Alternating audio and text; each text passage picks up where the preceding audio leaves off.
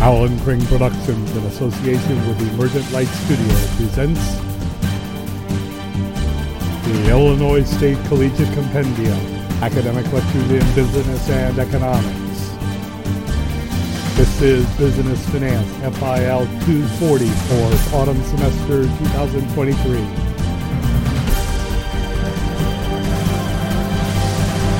Today, review for the final exam, part 2. This is a multifaceted session because I'll spend a little time, go through the numbers, and then I'm going to have you take quiz 8. You have 5 minutes for it, quiz 8, and once that 5 minutes is done, then I will have you do your student course evaluations. Now, I can't be in the classroom when you do those, so I will leave for 15 minutes while you do those, and then when I come back, we'll climb in for the second round of the review for that final exam. And just as a little heads up for you heads up folks, obviously I have my office hours tomorrow, Thursday, but I'll also be in here on Friday from about 10 o'clock until noon, a little afternoon, if you want to stop in. Now, next week on Monday, I will be in my office from about 9:30 till maybe 11, or I have another class for that exam, for this exam, so that might not be a good one, but on Tuesday, I'll be in my office again from 9:30 until your final begins. So you have various opportunities to come in and ask questions in my office hours if you so choose. So one way or the other, you have all kinds of opportunities to get a great score on the final exam. And let us get started here, as always, and finishing up here at the end of this day. Let's, at the end of this course, I should say, with one last look at the numbers, which, of course, could be relevant for the final anyway. So here we go. As you can see, it was not a very impressive day. It was just sort of a grouchy day again. We see the markets piddling themselves down because there's not much excitement. No bad news, no good news. Just a little bit of grumpy sentiment. I think it's maybe the Christmas season doing that to the markets. But there you are. Now, here's an interesting thing, though. Look at the price of crude oil. Well, you quit that. God, that irritates me. There. Look at crude oil. It is broken down. Not only has it crashed down through the floor of the 72 to 79 trading range, it is now in the 60s at 69.18 a barrel on the benchmark light sweet Brent. So what does that mean for you? Well, probably lower gas prices if they'll ever catch up. But yeah, at these levels, you should begin to see gas showing up at around this area at about $3.09 to a gallon, if not a little cheaper, eventually. Of course, in Chicago, that means it will be below $5 a gallon, but there's that. Coming over here, the gold bugs have kept the price of gold above that resistance level at $2,000 an ounce. And I can't figure out what's spooking them so much that they're buying gold and thinking the end of the world is coming. But fortunately for us, it probably isn't. We're having some pretty decent news. Look over here at this, the 10-year bond. The yield is sliding, still going down. It went down 5 basis points today, and of course, whither goes that benchmark yield, so will go the other interest rates, which will mean lower rates on mortgages for home mortgages, lower rates for auto loans and other big ticket items, and that should boost and spur and stimulate the economy, get everyone excited to buy stuff. And again, we're seeing preliminary numbers that this is going to be a good Christmas season, which bodes well for the coming months after the new year. And that means more jobs and all that for you folks. But anyway, now here we have the euro and the pound depreciating against the dollar. And that's, they're sliding downward. And that's a little bit unusual because our interest rates are going down, which should weaken the dollar. But the best explanation of this is that our economy is strong, and it's probably stronger, at least in the currency traders' view. It's a stronger currency than the euro or the pound, the British pound. And the yen similarly depreciated today. That's backwards, as I always said. Now, Nikkei had a really strong day. Tokyo, on the other side of the planet, it was in a really good mood, up 2%. And even London, which has been kind of grouchy lately, London was up, although it looks like there was a bear pull there at the end, but it wasn't enough to flatten the market out completely for the day. So, whatever's going on, we see, one thing you can see is bond prices were sliding, bond yields were sliding. That means bond prices are going up. And that means that there is buying activity in the bonds. Well, where would they get the money for that buying activity? They're drawing it from equity. See, the stocks are slipping a little bit. How to interpret that is kind of difficult, but anyway, there you are. Okay, now, one last one, just for old time's sake, just to look at a stock. Let me look at an airline stock. Southwest Airline, trading symbol LUV. 3 letters, New York Stock Exchange. Okay, so there we go. Well, that's a little interesting. So it's a little riskier than the market. PE ratio is a little overvalued. It's positive earnings, so let's have a look at the numbers and see what they're saying for it. And this is, again, I'm going to give you a screen, just like I did on the midterm.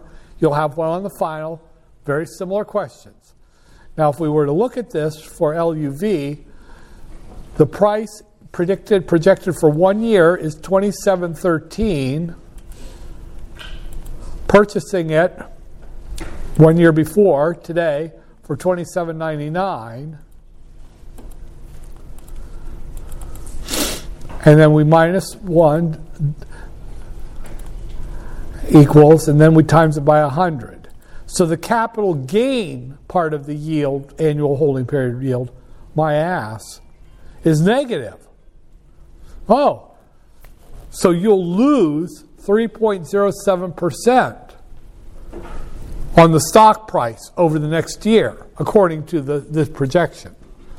But of course, we also have to add in the dividend yield, which is 2.65%, added to the negative 3.07%. So you get a total annualized holding period return of negative 0.42%. That sucks, especially since this stock has above market risk. This is one of those that you would probably, unless you really are a contrary kind of investor, this is a stock that you would want to stay away from. Seriously. Let me take another one. That was a little bit of a downer. Let's look at AMC. Now you can see that's a cheap stock. The projection, right now it's at $6.79.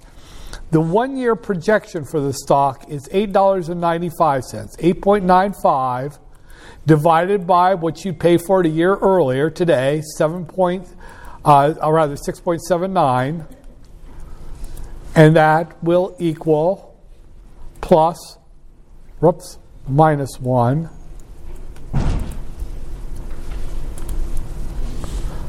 times 100. Whoa! Look at that. That's the capital gain yield of 30.91%. Now, there's no dividend, so there's no dividend yield to add to this. So you're riding just the stock going up and down in price. But, I mean, that is a whopper. Of course, though, look at the risk of that stock. Beta of 1.85. There's no PE ratio because the company is actually losing money, for heaven's sake. It lost $3 per share. So, I mean, this is a great return. But boy, are you taking risk for this one. At beta of 1.85, that's serious. But I mean, if you're willing to take the bet, this would definitely be this would be something a risk taker would go after. Especially, obviously, it's a heck of a lot better than Southwest Airline was as far as expected return is concerned. So there you are. I mean, again, it's obvious that whole thing, the greater the risk, the greater the expected return. Well, here it is, writ large with AMC. Remember, be careful when you do this, but you have enough knowledge now to at least take a decent educated stab at what is and is not good investment. So there you are. And again, there'll be a stock screen on the final. Almost all of you just nailed it on the midterm. That's good points on the final for you. Now, as far as you have a quiz to take, and you should open that up now. You have only 5 minutes to do the quiz. So open it, make sure, and there is the password. The first thing I'm going to do is show you where the files, the specific spreadsheets you should have open before you start the final exam. And I'll even be a little more specific as to what quizzes, where I can remember it, each one goes. But now, let me turn this on. Now this would be your view, student view, and you're going to go to Files. And you probably all know this by now, but so humor me. The Spreadsheets folder in your Files tab. Now, the first one that you want to have available is your bond calculations. That would have been quiz 5. I think, quiz 5. Bond calculations. You should have that one open, because if you see a question, I talk about a bond and I say what is the price and what is the yield, then you know that the bond calculation spreadsheet is what you pull up. Push the numbers into it, and then spank me, you're going to have the answer that you should put on the exam. Now, the next one that you should have, loan payments. It's almost telling you, well, I describe you borrow money for a house or for a car. Well, that's a loan payment. All you have to do is put in how much you borrow, what the APR is, how many payments a year, that kind of thing, and you'll get your answer. That also will be able to give you the effective rate, which I will ask about. So all you have to do is know how to put numbers into the Excel sheet to get your answers that will get you all the points. The next one that you'll need is the NPV and IRR. No, I think it's just cut off there. NPV, yeah, it's cut off. NPV and IRR. That will be the question where you will see one where you're going to get $800 a month for the next 50 years. What's it worth now? That's, I'm sorry. No, that's not correct. I'm saying the wrong question for that. Where the hell? Oh, I see. Yeah, the IRR, the NPV and IRR. This one's the one where you've got a project underway. I'm going to tell you an initial investment, and then you're going to push in the yearly cash flow, free cash flow, and out should pop your NPV and IRR. You put in the discount rate. It should do all of the heavy lifting for you. Now, the present value and future value. That would be one where I got ahead of myself. You're going to get $500 every year for the next 50 years or something like that. What's it worth now? That would be the present value. Then the other one, you will see it starting today. Or you are going to put money into an account. How much will be in it 1 year or 1 month after your last payment? You had this on the midterm. I'm just going to repeat the story to see if you've got it. It will look very similar. Okay. Oh, God. Oh. Got to stop going to the hospital. It hurts. Okay, now, project analysis. I'm not going to do a full free cash flow problem on the exam. I won't. You just got too much. I mean, it just gets overwhelming if you just keep getting beaten like that. So I'm going to back down from project analysis. So free cash flow, the last thing we did, I would give you something like, here's two things that you would get. I might have you calculate a change in net operating working capital, like I did on the midterm. You know, net operating working capital this period minus net operating working capital last period. I could also give you the formula. I could do a question where I say, which of these is the correct formula to calculate free cash flow? And I'll just give you 4 different possibilities. Change pluses to minuses, minus to pluses, or put in something that's not supposed to be there. And all you have to do is identify the formula that is correct. You don't have to use it, you just have to identify it. I do that on another problem, the same kind of trick. But again, you don't have to use it, but you have to be able to know which formula is correct. But anyway, moving on. Risk and return, I mean, the capital asset pricing model is straightforward enough that it's easier just to punch it into a calculator. If you see a question where I give you the risk-free rate and the expected return to the market portfolio and the beta, well, that's just yelling, CAP-M, use the formula.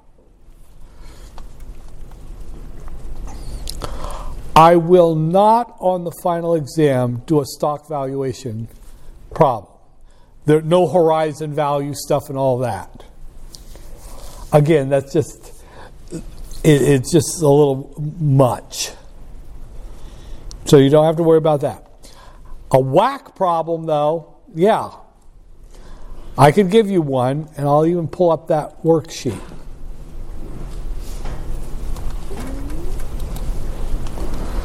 Good grief. Okay.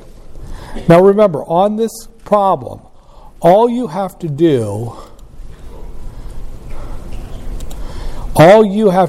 is push in the numbers, take them out of the narrative, and put them into the right places. Now, one thing that I do caution, there are a couple of numbers that go a couple of places. I'm going to tell you an old trick, clear back from even before Excel, when we were taking numbers out of a word thing, something that was telling the story, and we're putting them in. As you find a number that goes in a specific place, this is just advice. You don't have to follow it. But if I've got a number I just put in, I put a little X in the box beside it. I've done that number. That way, you can, before you get your answers on to the problem, you can quickly look to see, did I get all the numbers in? And even if there are numbers there, You just make sure that you put a number there on the exam. And as you go along, oh, I see that's that number. Okay, I put that number in, put a little X on it. That way you know that you've gotten all of the numbers. If it's a white box, it should have a number that you have put in. If it's a white box, it should have a little X beside every number. And that just tells you, I put a number in there. So as soon as you put a number in, put an X. Done. It's just a little piece of advice to keep you from forgetting to put a number. You got, as you can see, there are a lot of numbers to put in. Just make sure you get them all in there. If you get them all in there, the weighted average cost of capital solves itself out for you. Okay? Just make sure you do that. And it will be very similar to the one that I gave you on the quiz, where I asked you for a whack. So that's your sheets that you should have available to you. All right, let me kill this just to make sure. Okay, now, X out of that. Don't save. Okay, go back to leave student view.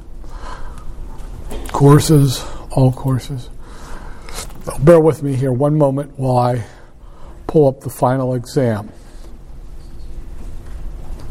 Well, I could just put it up on the overhead so you could, on the projector, so you could see it.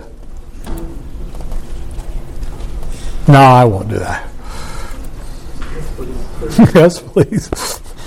Yeah, you hook us up with that, fat boy. Okay, where? Oh. Now, here's how I do this. You're writing a study guide right now. I'm going to tell you what I think you should know. Now, obviously, it's just my opinion of but since I'm writing the exam, that it's probably a good idea to take me seriously on this. But I'm just going to go through, and it'll be random in a few places, but just get it down.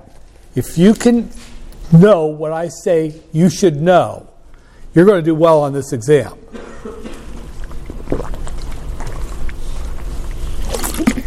So you don't get hit by a meteor when you're coming here, and then you can't take the exam. Then you won't do so well. Okay. You should know the relationship between price and yield of a bond. I asked this before, and I'll ask it again. And oh, by the way, in some cases, I just take questions from the midterm, or from a quiz. I copy and I paste them into the final. In other cases, I copy and then I paste it and then I change a few words. But if it was an objective for the course that I tested on the midterm, then I'm going to test that same objective on the final. That's the logic of it. So I can prove assurance of learning by the objectives. Well, they scored this well on the final on this objective, so I got it done. That's how this works in academia these days. Okay, so you should know the relationship between net present value and internal rate of return. You should know the relationship between net present value and internal rate of return. Oh, well, that's pretty obvious. Easy. The internal rate of return is the discount rate that makes the net present value zero. The internal rate of return is the discount rate that makes the net present value zero. Therefore, if I use a discount rate for a project lower than the internal rate of return, it'll be a positive NPV. If I use a discount rate higher than the internal rate of return on a project, it will come out with a negative NPV. The internal rate of return is the place where the NPV goes from positive to negative.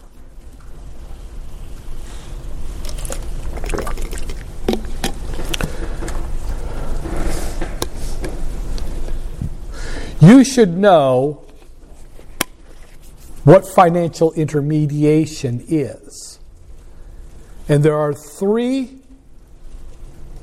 parts that have to be fulfilled.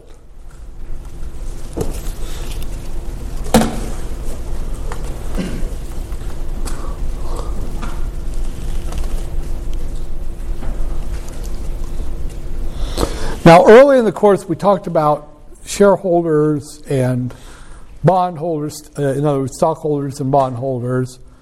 You should know who has prior and who has residual claim to the free cash flows.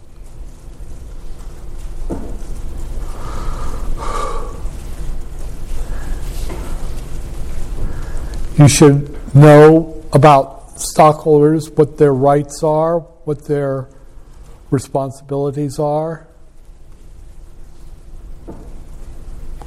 Who votes for the board of directors? Well, that's the stockholders. Who gets dividends? Well, that would be the stockholders. Is a corporation required to pay a dividend? No.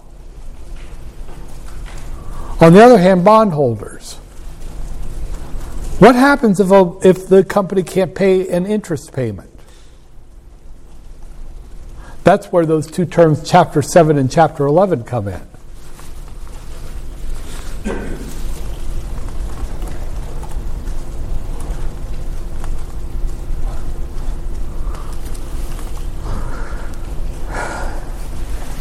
Now, in a somewhat similar vein, that weighted average cost of capital. You remember I went through the formula to calculate each of those, the after-tax cost of debt, the cost of common equity, the cost of new equity, and the cost of preferred stock. Okay, now you don't have to do any of those calculations. Excel can do that for you. However, you do have to know what order of they go in terms of expensiveness. Which is costlier, debt or retained earnings? Which is that kind of thing. Another thing that I do, again, you don't have to do calculations with the formulas, but I could very well show you, there could be a couple of different questions where I ask a question and then I show you the formula. I show you 5 different formulas. And the question is, which one is the cost of retained earnings? Or which one is the after-tax cost of debt? I could very well do that. I could do that on another completely different question with which one of the formulas below is the capital asset pricing model? Or which one of the formulas below is the market premium over risk-free? In other words, you don't have to do a calculation, but you do have to know the formula. So that's something that you should put in your note cards. Remember, you have 2 4x6 note cards, front and back, that you can have, and your ratios formula sheet. The same could be true, something similar, as far as ratio analysis goes. Which one of these ratios is larger? Which one is smaller?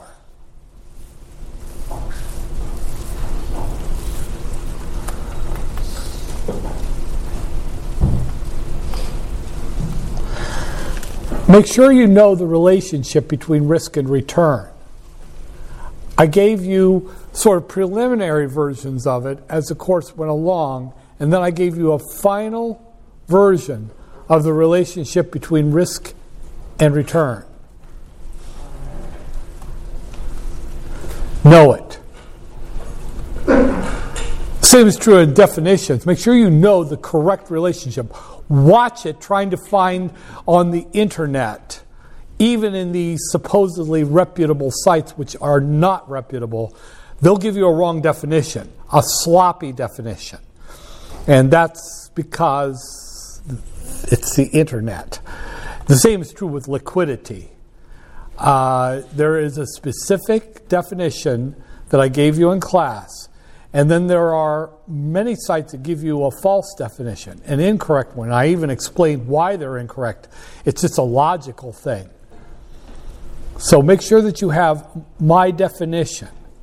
You're paying for a college education to get college level knowledge, not internet knowledge.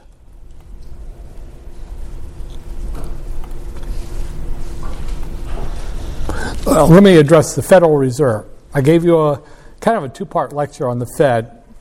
And I see a lot of you actually watched that video. Not many went to that Federal Reserve document, but a lot of you watched the video. Just basic terms and concepts. How many governors are there? How many districts are there? How many voting members are on the FOMC? Okay. What are the three duties of the Federal Reserve? In other words, regulate and supervise, and know who regulates and who supervises. Regulates and supervises, bank for banks, conducts monetary policy. As far as monetary policy goes, a couple of things. Make sure you know those monetary aggregates, M0, M1, M2, M3, what they represent.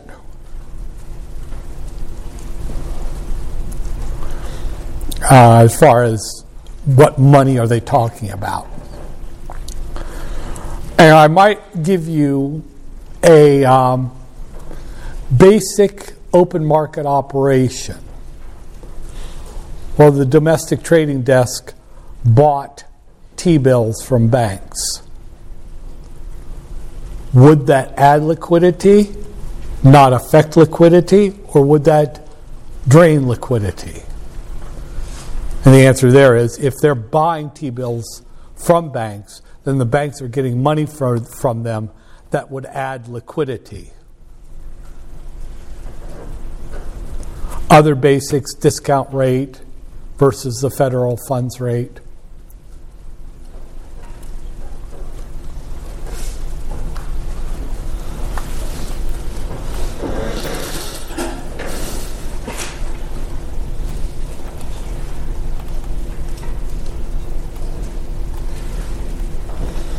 Make sure you know what some of the basic terminology of that I showed you with respect to risk and return. What is the graph of the capital asset pricing model called? What is the frontier of efficient investments?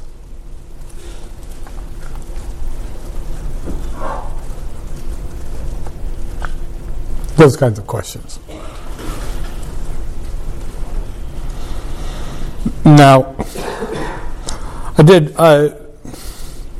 in terms of free cash flow, I'm not going to have you calculate a free cash flow. I will expect you to know the formula.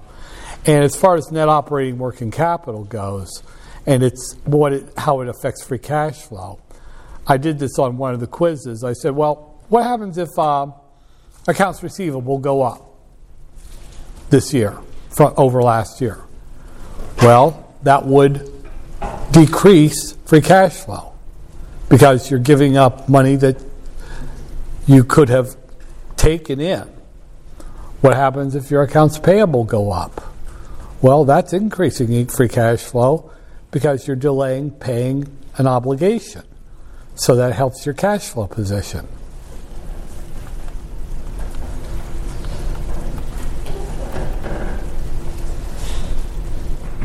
Make sure you know what beta is, obviously, and you can distinguish between systematic and non-systematic risk.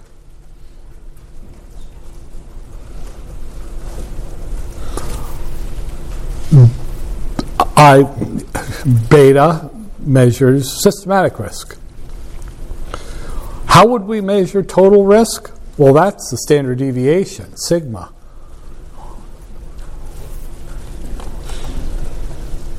Which one can you get rid of by putting more stocks in your portfolio?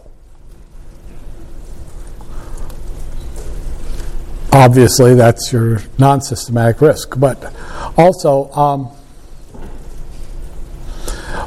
how does correlation between stocks fit in here? Do you want to have a portfolio with high correlations of returns to the stocks or low correlations of returns?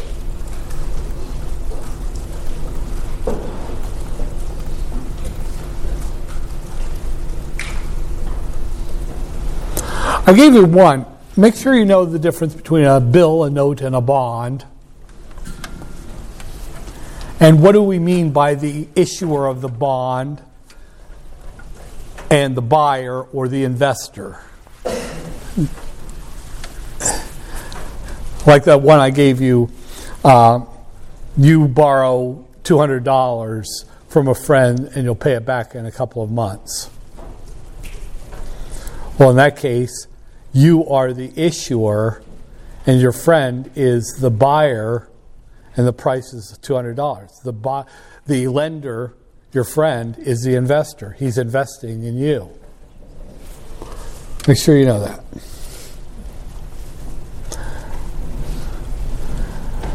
Now, I gave you a lot of two-sided things, markets, like, for example, the difference between a spot price and a forward price was one.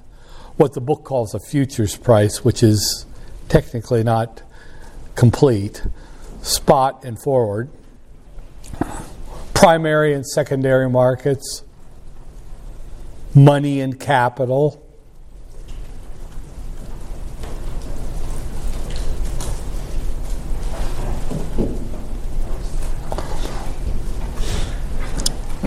debentures and mortgage bonds.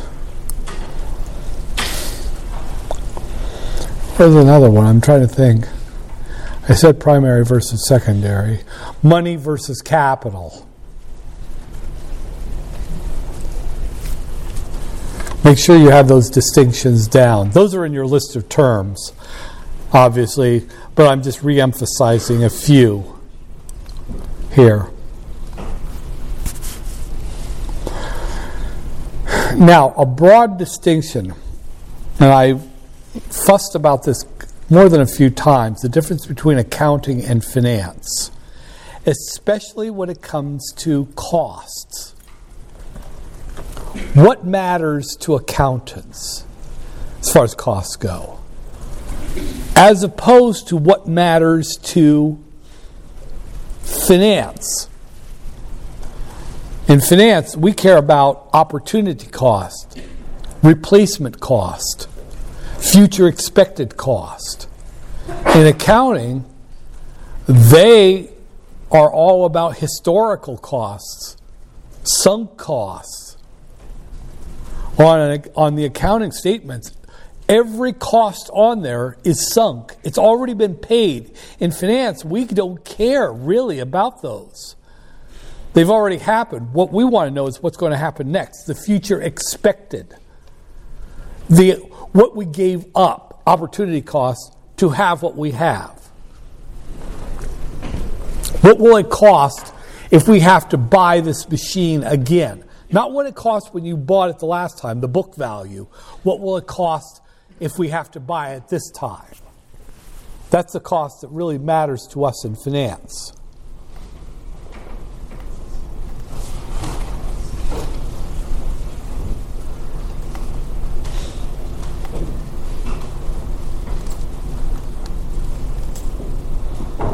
I threw other terms at you. Debentures I talked about versus mortgage bonds. I mentioned commercial paper, which is very short-term borrowings.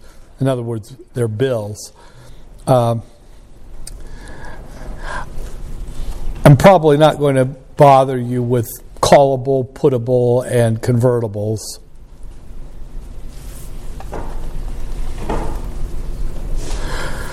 Make sure you know things like, what does the weighted average cost of capital mean? What do I mean by the optimal capital structure?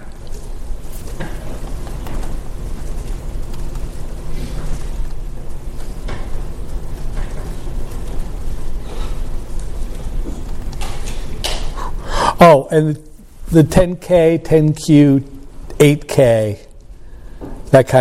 those kinds of things. Just make sure you know, okay, I want to see a year's financials that have made it through SEC review of a company. Okay, well, that would be the 10K. Well, let's see what they did in the last quarter. Well, that would be the 10Q. Well, this company just issued an 8K. Well, that would mean that something unusual, a non-recurring event has occurred.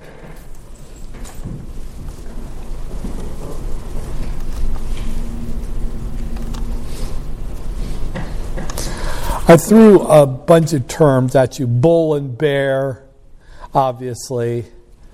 Flight to quality. What's an exchange versus an index?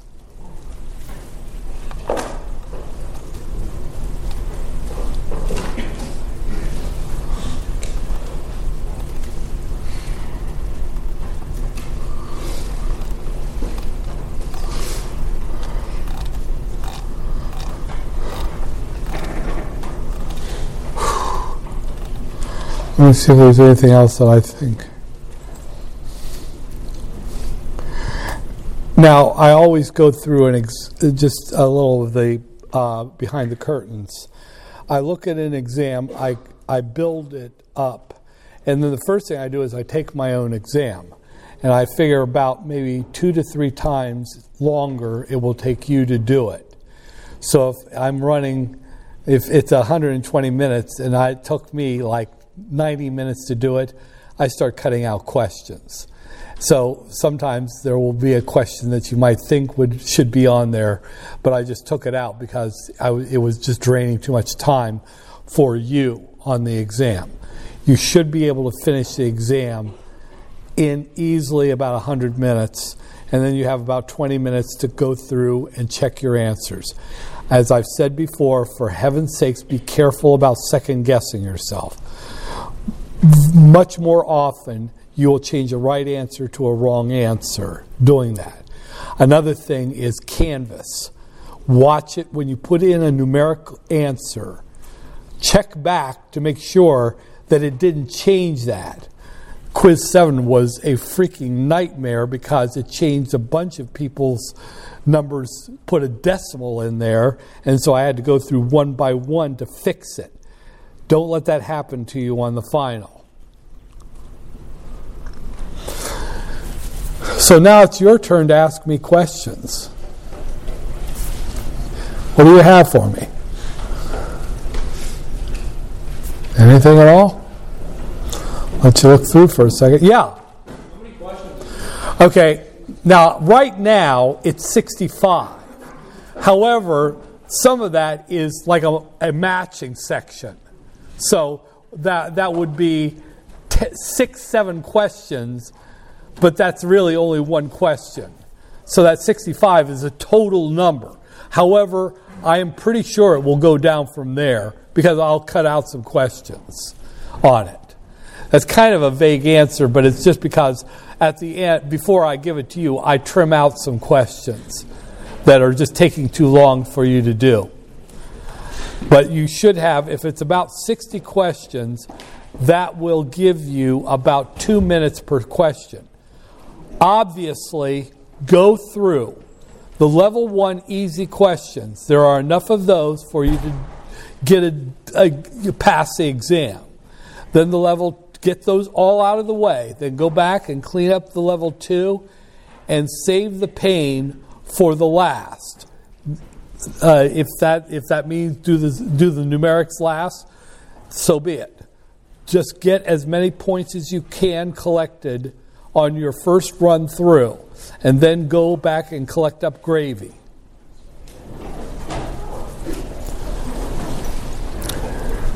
Again, I gave you where I'll be in my office this week on Thursday during my office hours, Friday, maybe 10 to noon, and then next week a couple of times. That's all I have for you today and forever. I thank you.